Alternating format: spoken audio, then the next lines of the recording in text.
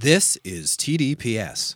I'm Christopher Rice. And I'm Eric Shaw Quinn. Do you have a question or comment about this podcast? Then come share it with us on our Facebook page at facebook.com/The Dinner Party Show, no spaces, and we'll do our best to answer it on the show. Just watch out for our aggrieved manservant, Shea Butters. He moderates the page, and he's been known to talk smack about the two of us. Most of what he says about you is true, though. We can discuss this later. That's right, at facebook.com/The Dinner Party Show. No, I meant in the car.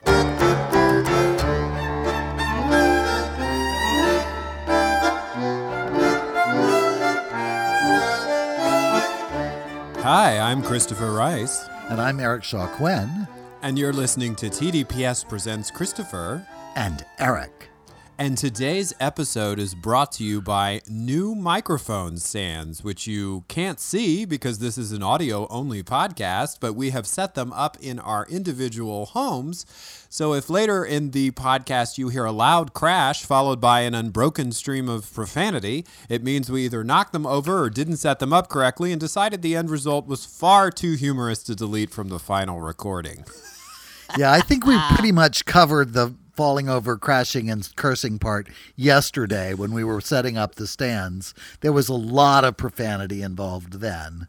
There was a lot of profanity involved when I made my first solo attempt, and I'm proud of myself that it did not culminate in an angry text message to our wonderful sound designer, Brandon Griffith, who picked these microphone stands out for us, because that would have been, let's say, misplaced anger, given that it was my complete absence of a functional sense of accurate spatial relationships that was leading to my inability to make the microphone stand up correctly. And I have to say, Eric Shaw Quinn, you totally figured it out in like 2 seconds.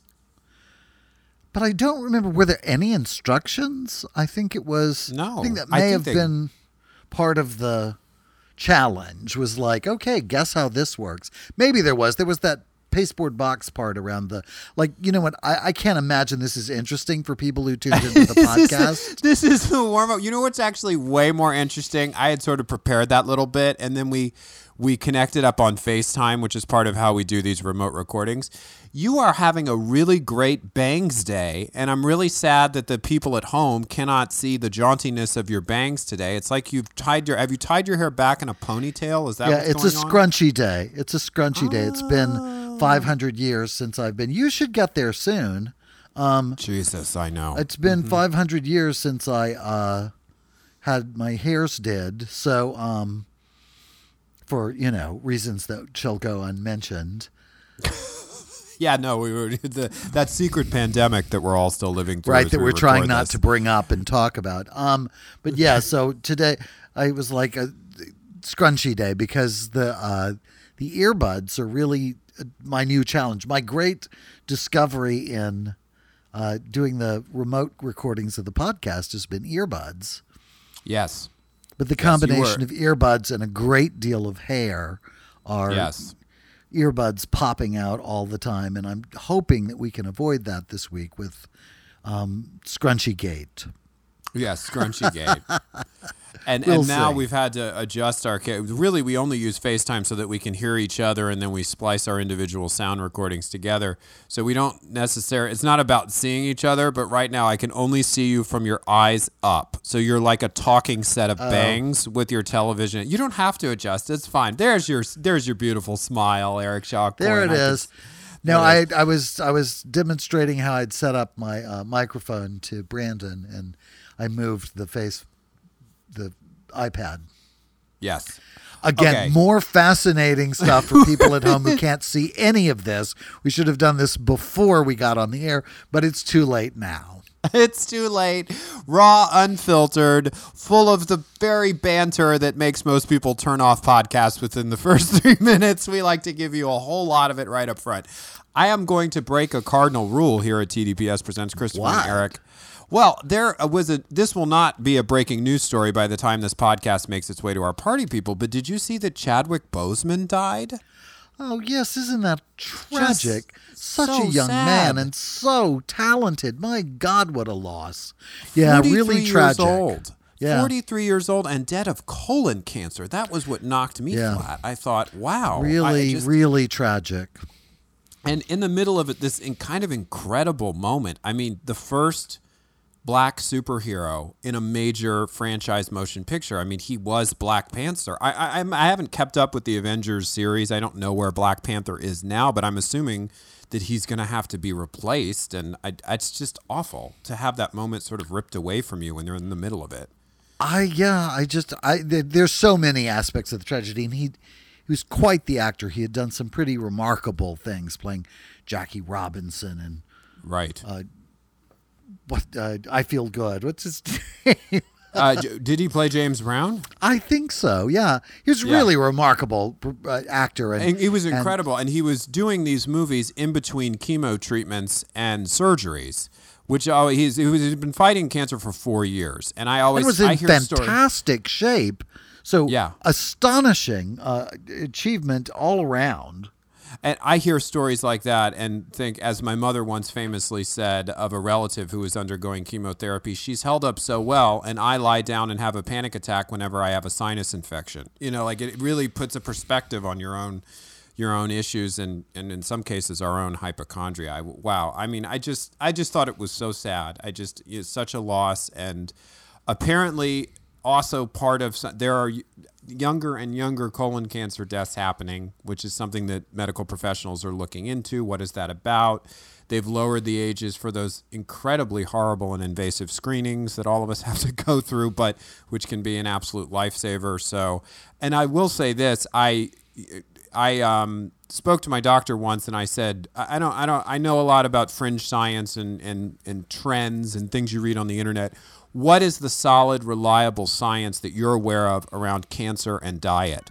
What would you recommend? And he said, really, the only strong numbers that I'm in support of are that fiber intake is connected to a lower incidence of colon cancer. So if you are consistent, if you take a fiber supplement or if you eat a high fiber diet, we have seen a definite positive connection between those two things. So, and I think also the getting children vaccinated against the HPV virus. Mm-hmm. Mm-hmm.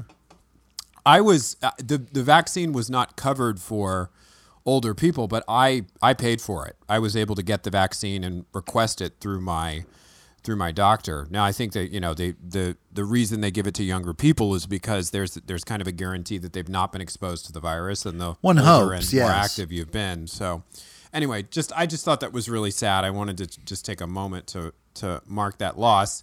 That is not the topic of today's show. I'm calling the topic of today's show Eric's interesting journey with an HBO documentary series called I'll Be Gone in the Dark. We first talked about this a few episodes ago, and I would say we brought it up in a slightly different context than we're going to talk about it today. If you're not familiar with this story, the documentary series, all the episodes are now up and available on HBO Max to stream. It was an HBO series.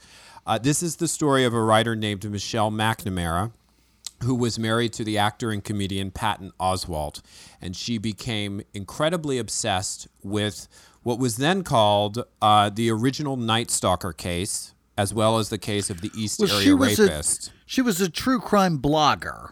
Yes, absolutely. She had already begun and had I guess her own podcast, but she was definitely blogging about true crime anyway. Yes. She was already involved. It was already sort of her thing, and then she came across the East Area Rapist or whatever she originally discovered, right? Yes, and what's not clear to me is at what moment in history the crimes of the East Area Rapists were connected up with the murders of the killer they called the original Night Stalker. I know that what happened in the course of it is that this was an individual who started out doing home invasions, prowlings, and rapes. He would target often married couples. He would incapacitate the husband, tie him up, and then violate the wife in the other room. It was terrible crimes. And then sometime, I think around either the late 70s or the early 80s, he graduated to murder. The home invasions and rapes culminated in the murders of several married couples and a individual woman down in Orange County. And at some point, somebody connected up these two criminals, that the unsolved East Area rapes in Sacramento, which is more sort of northern and central California, were connected to these murders in Orange County. By the time she arrived at the case or began investigating it, I think that connection had already been made, but I'm not exactly I think sure. that they became connected as a result of the beginnings of DNA testing. They were able to see that it was the same DNA for in both cases, because they had DNA samples, but it was the early days, and so it didn't connect them to any particular individual, but it did connect the crimes. Right. Absolutely. They were able to, from the Orange County samples, connect to the Sacramento samples, and then eventually also some of the other ones, Santa Barbara and maybe even the ransacker. I can't remember if there was DNA involved. That's right. There was also the Visalia ransacker. And Visalia, if you don't know, is a town in central California, south of Sacramento. This was the second case I've read about recently or watched a documentary about recently where the killer, I think, actively took advantage of what he knew would be jurisdictional difficulties for law enforcement. That up until recently, different law enforcement agencies, different local law enforcement agencies didn't have the best record when it came to cooperation and sharing evidence. Well, and across their spoiler lines. alert, and I think with given recent court proceedings, I don't think it's much of a spoiler alert. He was a policeman. Right. So he was actually well informed in terms of the way in which crimes were investigated, and I would think well suited, well positioned to take advantage of that as he planned and executed his own crimes, his own crime spree. Absolutely. But all of that is sort of the basics of the case. I think what I was leading to is what you pointed out the last time we discussed this, was that Michelle McNamara really came up with the name the Golden State Killer, which is how most people know this individual now. His real name is Joseph DeAngelo. He has since pleaded guilty to many of these crimes in a courtroom drama that has unfolded during this COVID-19 pandemic. So for all of history, you will see this killer in a mask. This week, he was finally sentenced, wasn't he? Maybe last he was week. finally sentenced, yeah. And his victims had the chance to stand up and give statements in his presence. Billy Jensen, who was one of the writers who ultimately, spoiler alert, finished Michelle McNamara's book on the case because she died before finishing it, which I think is something we're going to talk about, the circumstances around that. Billy Jensen and Paul Holes, who is a DNA scientist who was also pivotal to the case, they have their own podcast, and recently Paul Holes traveled up to one of these court proceedings to sort of be a witness. And I think what he said is that the Golden Joseph DeAngelo is now sort of pretending to be out of it, to sort of pretend like he has dementia so that he's not really present for what's being said to him about his crimes. It's like he's kind of trying to deny the victims, not necessarily their day in court, but their opportunity to be heard. You know, he's pretending, so whatever to that. A monster till the very end.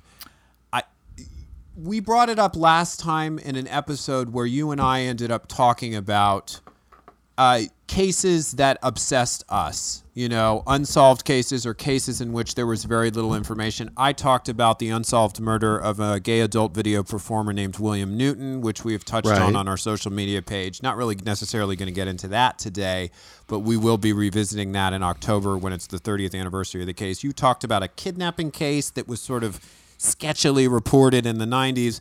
But today, when you reached the end of this series, we hadn't watched the whole thing when we talked about it before. No, I think I'd only watched one episode when we talked about it the last time.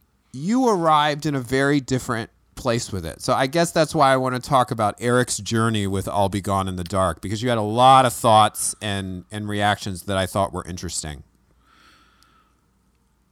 And so now I'm supposed to tell you what they are? Yeah, I'm gonna kick back. I'm gonna put my feet up, have some of these pita chips as I mute my microphone. Don't leave out your final thoughts. Never forget. When I was about 12 years old, I was cast as the lead in a musical called Captain Billy by a children's theater company called the Children's Theater Workshop or something. Workshop Theater. No, that wasn't it. The Creative Factory. That was the name of it. Workshop Theater was something I did later. The Creative Factory. And one of the in beautiful Columbia, South Carolina, the capital of South Carolina, and I was on the cover of a magazine, The Key to Columbia, and The Key to Columbia in my spacesuit, and we did the tour of the morning talk shows, and we went to. Don't think it was called. I think it was just called the Ann Cobb Show. Second Cup of Coffee was on Channel 19, but on WOLO, WOLO, the ABC affiliate, which was filmed in a Quonset hut up on Shakespeare Road. That had been converted into the television studio.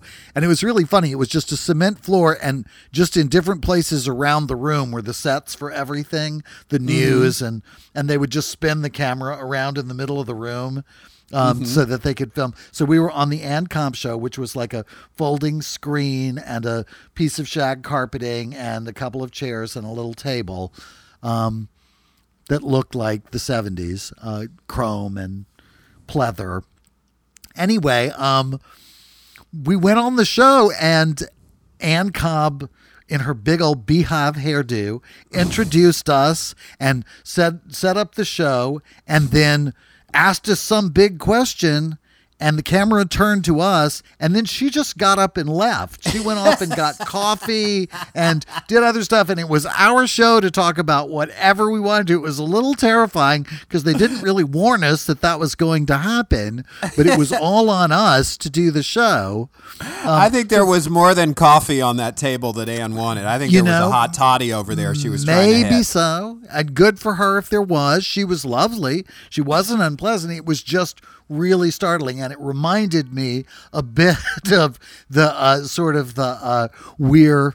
And so now I'd like to turn it over to Eric for his thoughts.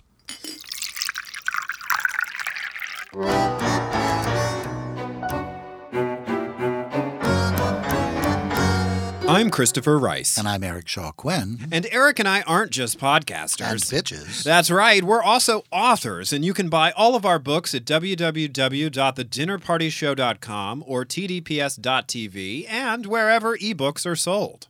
At thedinnerpartyshow.com or tdps.tv, you can check out my Right Murder mystery series. Or sample my Burning Girl thrillers. The best part is, the more you buy our books, the less likely we'll end up filling the spot with an annoying ad for a napkin that counts your calories. The TDPS Network, alienating potential advertisers one promo at a time.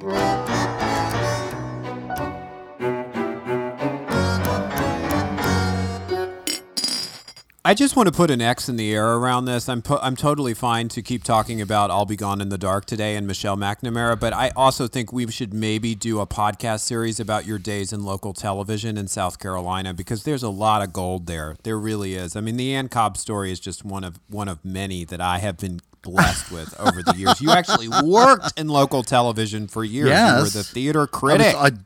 I had backstage with Eric Shaw Quinn. I was on the NBC affiliate there, and I actually auditioned. Captain Billy caught the eye of one of the local TV executives, and I auditioned to be the Saturday morning kids host of the cartoons for one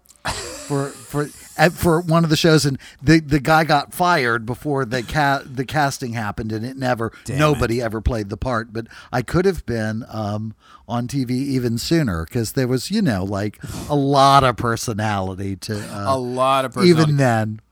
I had a friend who, as a little girl, went on a local children's show in Louisiana called Popeye and Friends, where they would roll cartoons, and they had actual kids on the set, which is always really dangerous. And it was sponsored by Popeye's Chicken, so they would bring fried chicken out for the children, and you would watch cartoons. Great. To which she responded, "Do you have anything besides chicken?" Good for her. That's the life that would have been waiting for you if you had gone into children's programming. Okay, enough of all that tomfoolery. Let's hear what you have to say about Michelle McNamara and I'll Be Gone in the Dark. Yeah, I ended up teaching puppetry on children's television. Anyway, a lot of stories. So many. A lot of personalities, so many different things, so many different performance opportunities. But yes, it was an interesting experience watching that series. I initially was a little baffled by their choices, But what became apparent over watching the show was that in writing the book, one of the things that the publisher had wanted, and maybe it was a hallmark of her blog, I've never read that, was that there be a lot of Michelle in the book itself. That it was not just about the investigation or the story, it was also about her process. Right. In pursuing it. And that really turned out to be an interesting, her process, because ultimately part of her process caused her death. It made it another part of the story. But initially, when I started watching, it was like, what story are they telling? Is this going to be about this true crime story, or is this going to be about her? What is this really about? And then as the story unfolded, it became really quite fascinating. You know, and I really want to give points to Patton Oswalt and to Michelle's family for their fearlessness and honesty in covering the story. Because ultimately, I'm sorry, go ahead. Yeah, I just wanted to jump in with it because I had followed the story of her and her death and her research into the case from a distance, and it was always presented like this.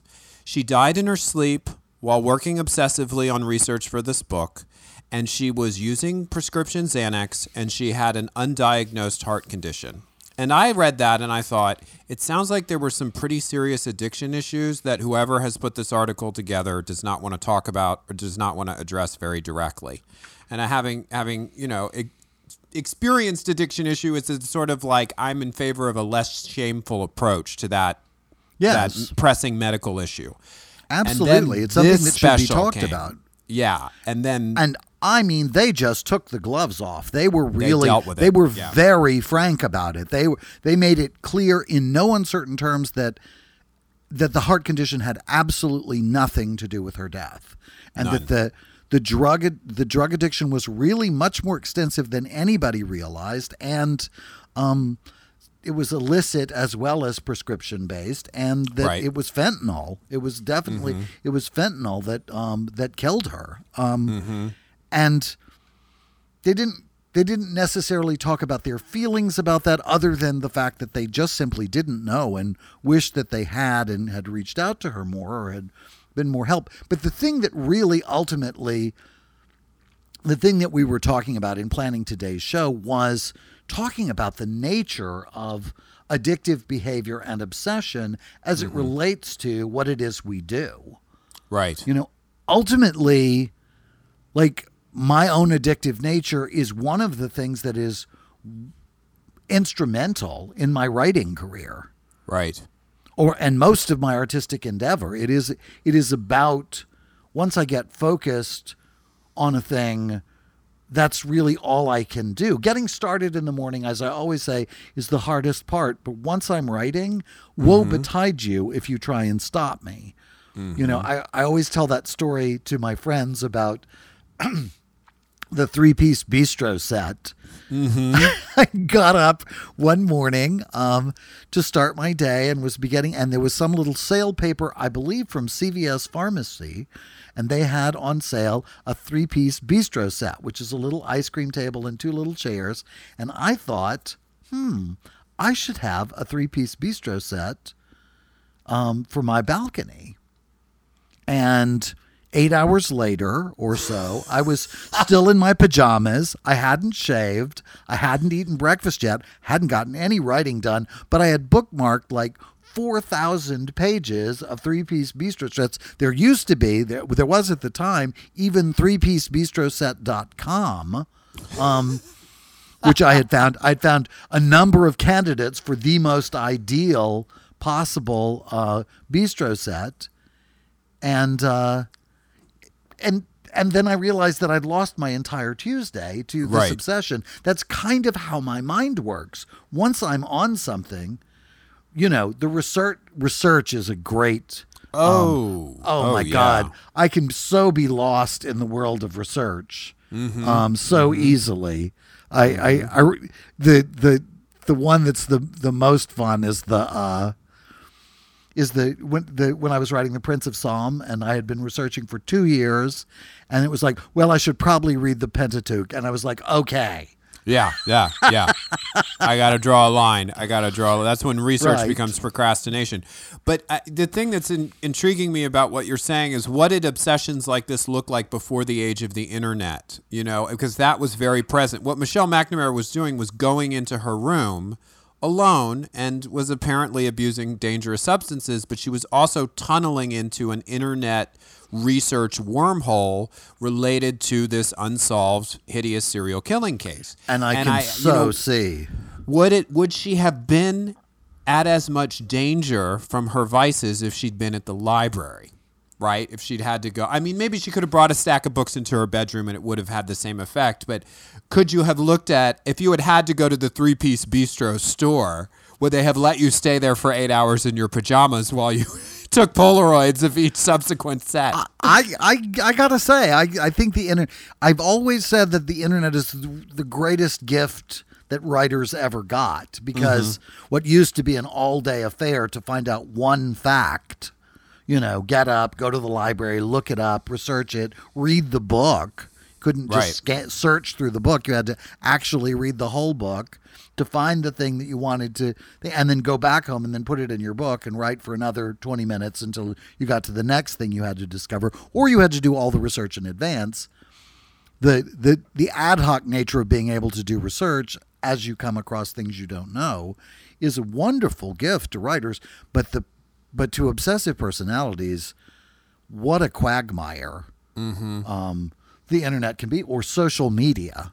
Right. Oh, and that has been my struggle. Social media obsession has been my struggle for, I would say, the past several years. And only recently did I put myself on a strict social media diet. I go on there in a scheduled, strategic way, mostly to interact with our wonderful party people on our Facebook page for the show, the Dinner Party Show's Facebook page. As you should. As we should. But in a focused way, in a meaningful way, I was doing something they now call doom scrolling.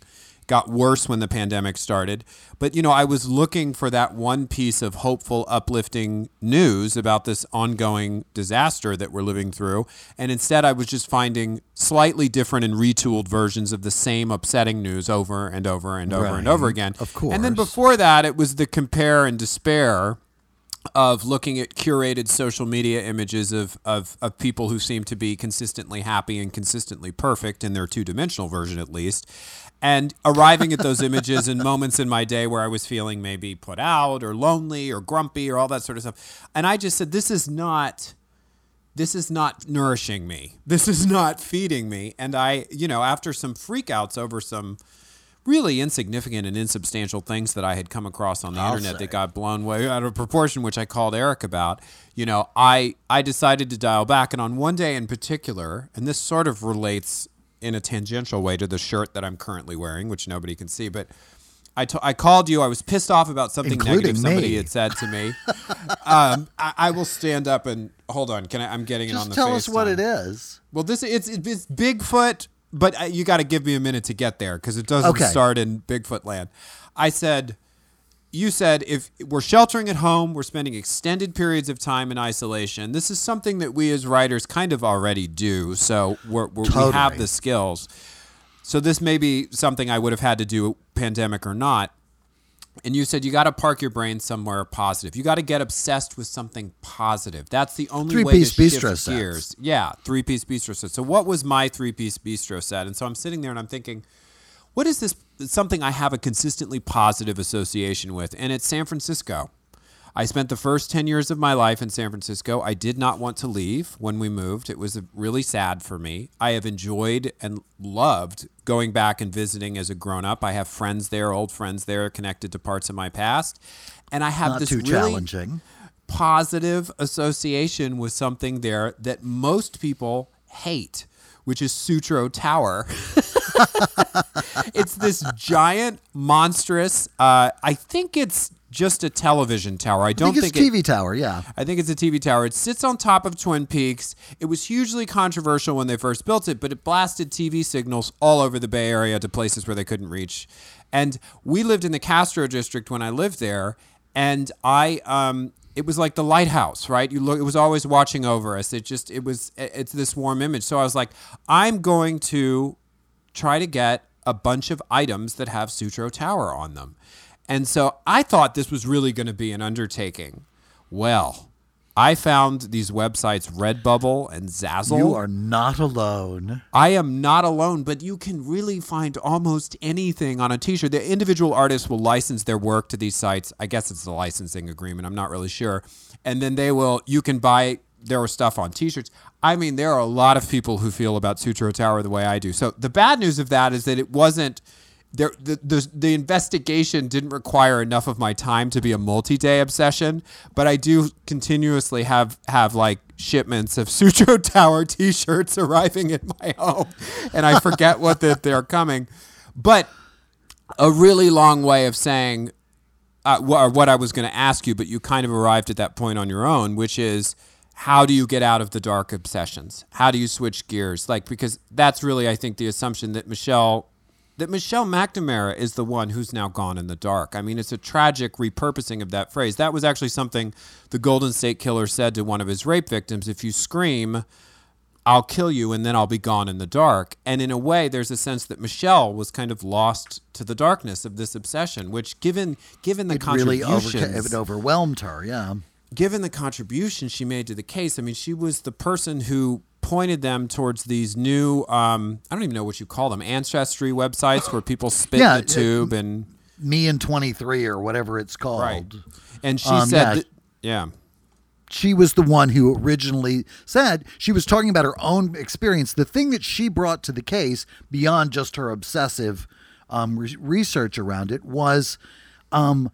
the out-of-the-box thinking of an armchair detective. She didn't follow police procedure. She said, like, one of the things she did was look for what he would steal little memento items from his victims. And so she started looking for those items on eBay, which the police hadn't thought to do. Like, I don't know that it ever led anywhere productive, but it was the kind of thinking. And somebody had given them a 23andMe or whatever it's called, an Ancestry DNA kit, and they had done it. And she said every couple of weeks, we get more and more information. And she says, I have to believe that if we did this with the DNA from the Golden State Killer, we would have to find a relative of his. And ultimately, that's how they caught him. Right. And the more information she was getting is she was being told by the website, more people with the same DNA sequences as you are sending in their samples. You are related to more people than you realize. Right. And yeah, absolutely. It was fascinating what she did and what she contributed and what she unfortunately didn't live to see.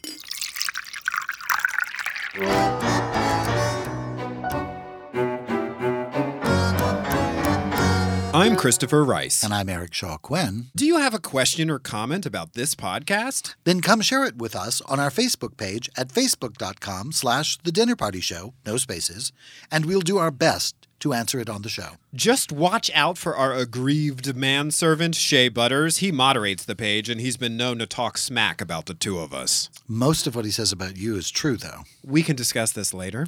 That's right, at facebook.com/The Dinner Party Show. No, I meant in the car.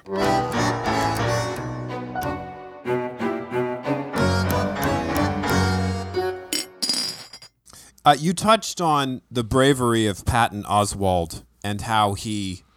I was just so impressed.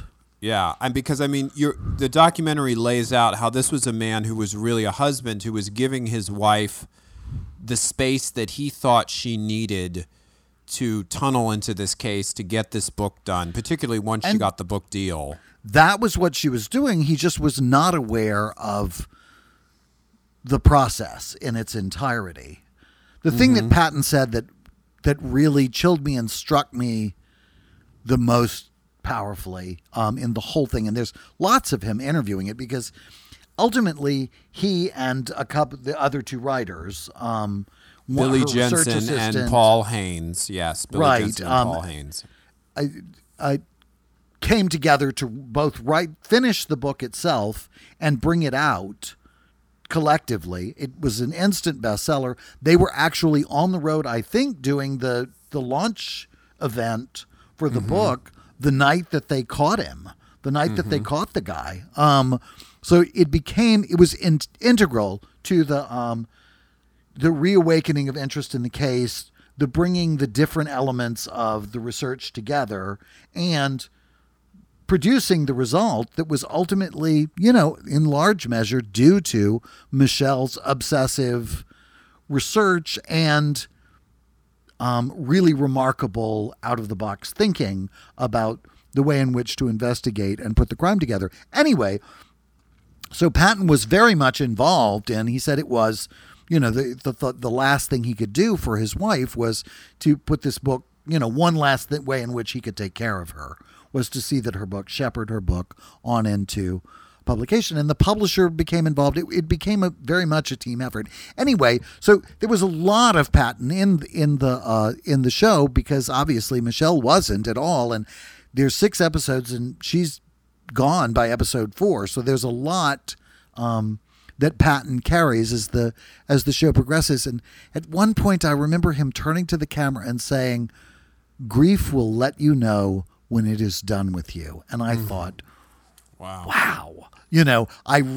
Because he was dealing with the revelation of finding out that, they have a child together, that she was there looking after their child while he was on the road being a comedian or whatever, doing fentanyl and researching whatchamacallit in the night there. He has to have had a tremendous amount of feeling in and around, both positive and negative, in and around this tragedy of losing his wife. And it is so tempting to do the whitewash. That Johnny Cash movie, Walk the Line, or the Ray movie, the Ray Charles movie. Both of them were great films with wonderful performances by amazing actors, and both of them were total whitewashes of those characters. The Ray Charles notion of I just decided not to be a heroin addict anymore, and then that was the end of that, was that so misses the story. And for Patton to have the bravery, and her family to have the bravery and the honesty to just lay it out there and say, this is the truth of what happened to this beloved person of ours. The reason I think those biopics have to do the thing that they do, particularly with music, is they want the rights for the songs that are going to sell the movie. And so the family is not really into, airing all the dirty laundry. And Patton really didn't pull any punches. He didn't necessarily do it himself, but he didn't have it edited out. Yeah, and I think there's often, as you and I talk about frequently, a reckless idea that emerges in the biopic examples that you just used, where particularly when it comes to the subject of addiction, which is the love of a good spouse will heal you of your addiction. Oh. And anybody who's ever really got in there and dealt with an active addict or someone who's suffering from these issues knows that is just not true. It is a much more... And it's also a really dangerous and destructive thing to tell people, because then people really do feel like they're personally going to take it on. Imagine a movie saying, the love of your spouse will cure your cancer. Right. And then your spouse feeling responsible because you die of your cancer, then I didn't love him enough or take care of him enough. And that's just completely untrue. That is just, it certainly is great to have support for that sort of thing, but ultimately it is a very personal decision and quest to recover from any sort of addictive behavior.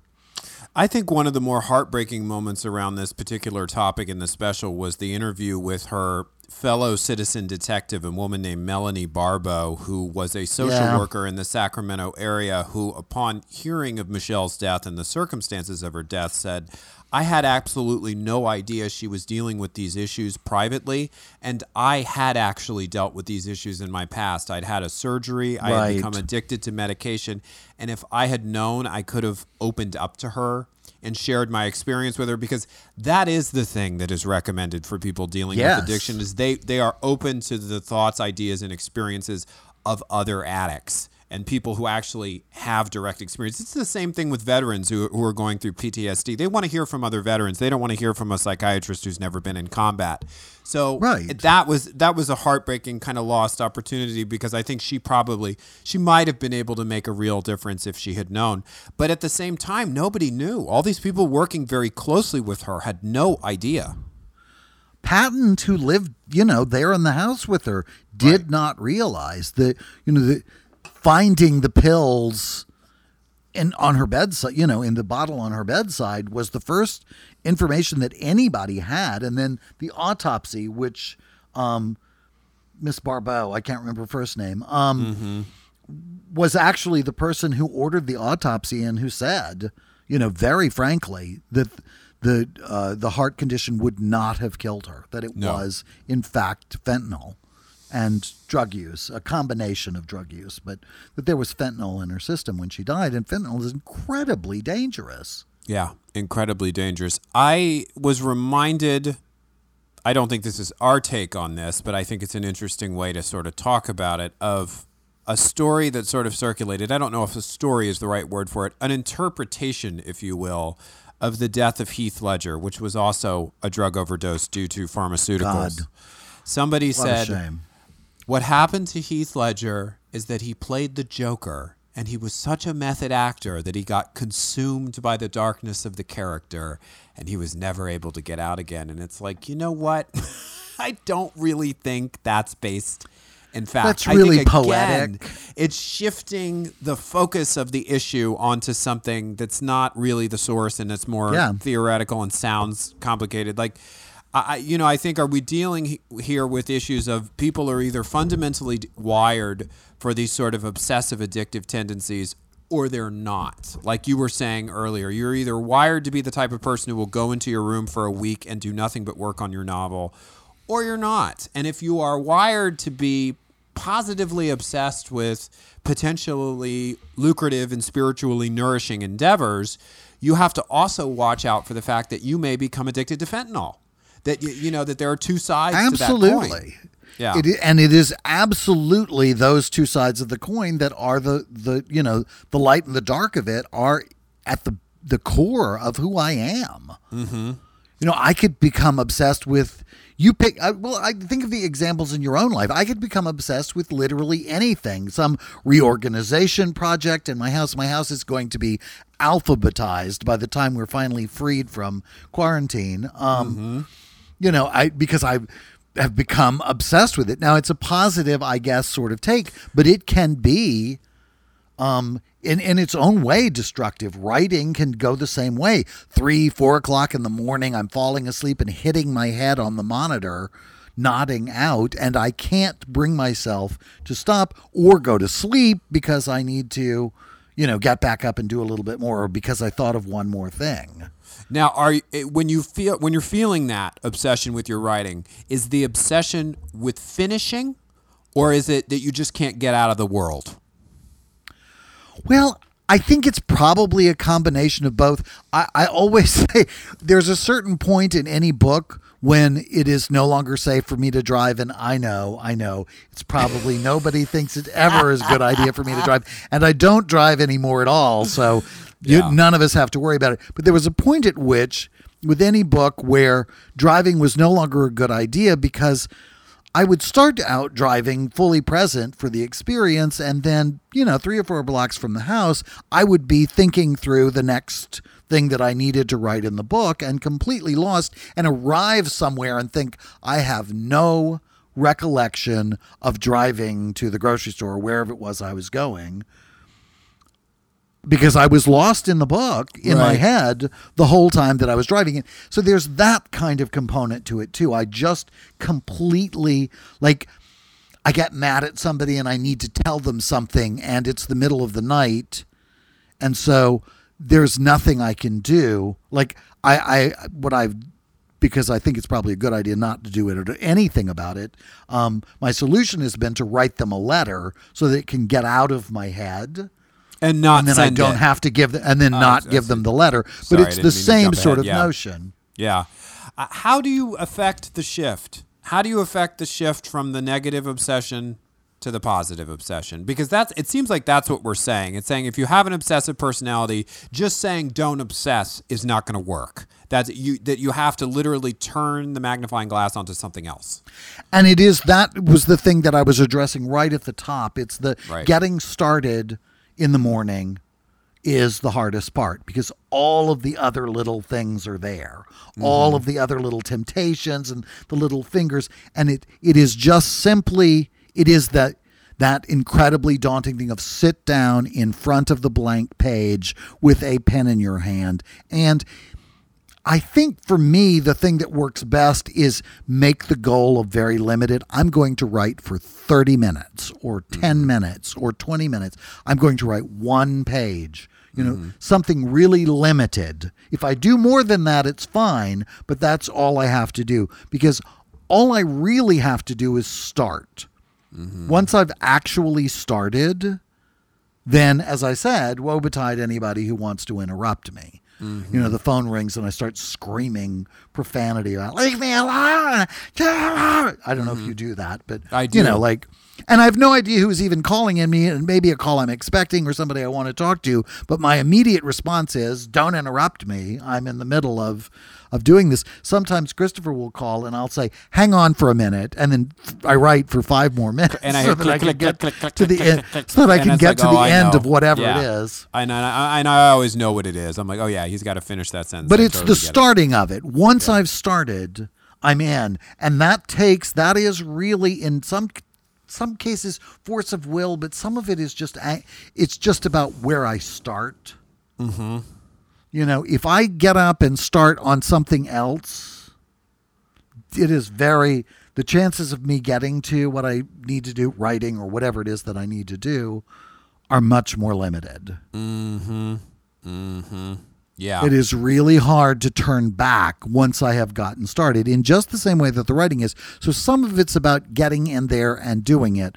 And if I have a really specific plan about, I'm going to do this and this and this, and then I'm going to sit down and I'm going to write. I'm going to do my happy birthdays on Facebook. I'm going to look at what's in the email and delete any emails that I don't want.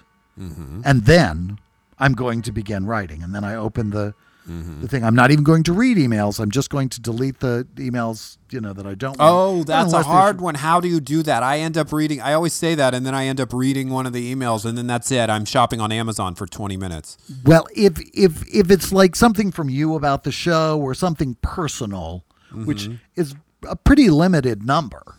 I can't put this fucking microphone stand together. Call me immediately. Right. I will typically read. But most of them are the New York Times and the LA Times and NPR and Variety Magazine and, a bunch of other things, most of which I just read the clickbait and then delete them. And don't bother with them at all. So it is a very limited, so that I'm putting off the prospect of actually delving in.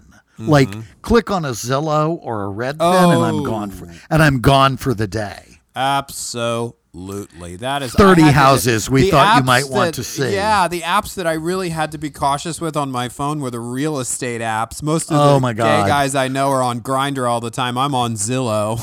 Real estate porn. It is really seductive. It is really seductive, but I also like the other aspect of this I wanted to talk about is what it means to be obsessed with something in isolation.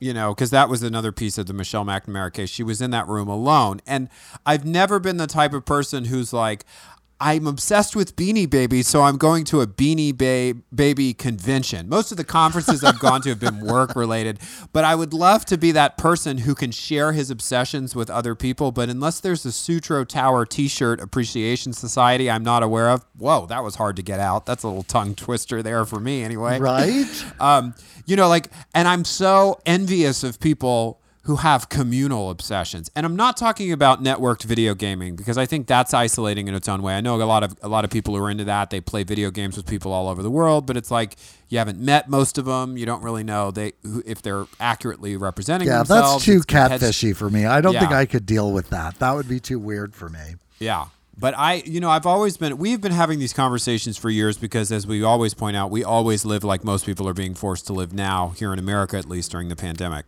So absolutely, we have to. I've been quarantined since 1981. But when I reduced my social media intake, it was like withdrawal from an addiction. It was truly like I was withdrawing from an addiction because there was so much voyeurism happening, but there was also so much emotional investment in transitory stuff that scrolled by. And when I stepped back from it, I realized how little impact it truly had on my life. Right. There's the needing to be connected to people that you actually have relationships with, that you actually love. And being connected with people who want to talk about our work and what we're doing. That's great. I'm not shitting on the Dinner Party Show's Facebook page by any means. It was the going on there without any sort of deliberation just to see. Just to see. I'm just going to see what's going on. I'm going to go to the person's account who I know is always angry to see what they're angry about, and I'm going to get a little rush and decide it's ultimately me that they're angry about, even though we've never had a conversation. Things like that. It becomes a form of dangerous self-obsession. And I think that's where it always gets dangerous, is when the obsession becomes self-obsession. And that's something that you and I talk about a lot. I guess, but I have to think they're all kind of that. You think? Yeah. I think it is really about self-obsession. I think it was, in the end, I think Michelle had to know. Mm-hmm. Like, I think that is a form of self-obsession. I have to know. I can't not know. It's like writing that angry letter to get it out of my head. She wrote a letter, and that's one of the most powerful. It's part of a letter to an old man. It's how they wrapped the book up. It's the conclusion of the book. The reading of it in the documentary and the music, I rewatched it so many times. It was sort of like an ending for my novel, my first Burning Girl novel, where it's just the woman saying, "I'm gonna get you. Like, you have brought so much fear to my life. The idea of you, your crimes, the legacy of you. I'm gonna fucking get you." But yeah, it was an embodiment of what you're talking about. She had to know. Right. And that at some point that becomes the obsession, right? I had to know. It's like the social media thing. I have to know what's going on. I have to whatever. And believing it, whether it's about me specifically or involves me, or I have to know, or it's going to be invaluable for me to know. I wasn't talking about buying 3-piece bistro sets for anybody else's balcony. Mm-hmm. Mm-hmm. You know? Like, as I always say to people, do you spend a lot of time tossing and turning, worrying about somebody besides yourself? Well, I think parents we are do. concerned about others, and I think sometimes they do, but even that's about them. And we don't have kids, which is lucky for us or the kids, I'm not sure. But I think parents will spend their time. But I think there's a definite sense that your children can feel like an extension of yourself. And some of that obsession can be, what am I going to have to do as a result of what my kid brings into my life? I don't know. My impression of people who do have children is that maybe children are how you divorce yourself from that sort of obsessive thinking, because I don't know how you would ever sleep if you had a child. Like, I couldn't imagine in the writing of, say, Uncle, that you're sending a child to school. I just can't imagine doing that. Like, I'm just going to put you on the bus and goodbye. Mm-hmm. Mm-hmm. I still have trouble. I still worry about my youngest brother driving, and he's over 50 years old. I think, or something like that. He's nearly, but he's the baby in my head. So I think that parents have to become comfortable with letting it go. And so maybe what makes us so obsessive and jumpy. I mean, you're always saying to me, other people's children, because I worry about other people's children. If we see them out in public and they're too near the stairs or a railing or some hazard that I can see, it is all I can do not to grab other people's children and drag them back from the precipice, which grabbing other people's children is not a good idea. Not a popular notion, but I do. It drives me crazy. And parents are like, they bounce. They're mostly made of rubber, and they'll be fine. And it's an exercise in powerlessness for a lot of parents, but and I think that they master it. I think it is a place that you master that powerlessness and getting past all of that worry and obsession. I guess. So the final thought for this episode is, let's hear it for parents. parents make the world go round, and thank God you we are not imagine? parents. Right? Anyway. I try to imagine what it must have been like for my parents. Oh or my yours. God. Oh my Mine. God. Oh my God. That's Oh a my subject for God. a whole nother podcast. But next week, we are bringing back True Crime TV Club. Yay! If you're unfamiliar with True Crime TV Club, it is not a requirement that you watch the True Crime TV special that we will be breaking down and serving up for you. But if you would like to, if you'd like to read ahead like the good kids in school, we will be talking about, this is the first time we've covered this show. It's called Young, Hot, and Crooked. And the episode title is Killer Looks. And it is season 1, episode 9, and it is streamable on various platforms. And that's all we're going to say about it for now, except that the case involves porn, which is always seems to be a focus of one of the members of True Crime TV Club, which would be the one talking to you right now. Until then, I'm Christopher Rice. And I'm Eric Shaw Quinn. And you've been listening to TDPS Presents Christopher. And Eric. Thanks.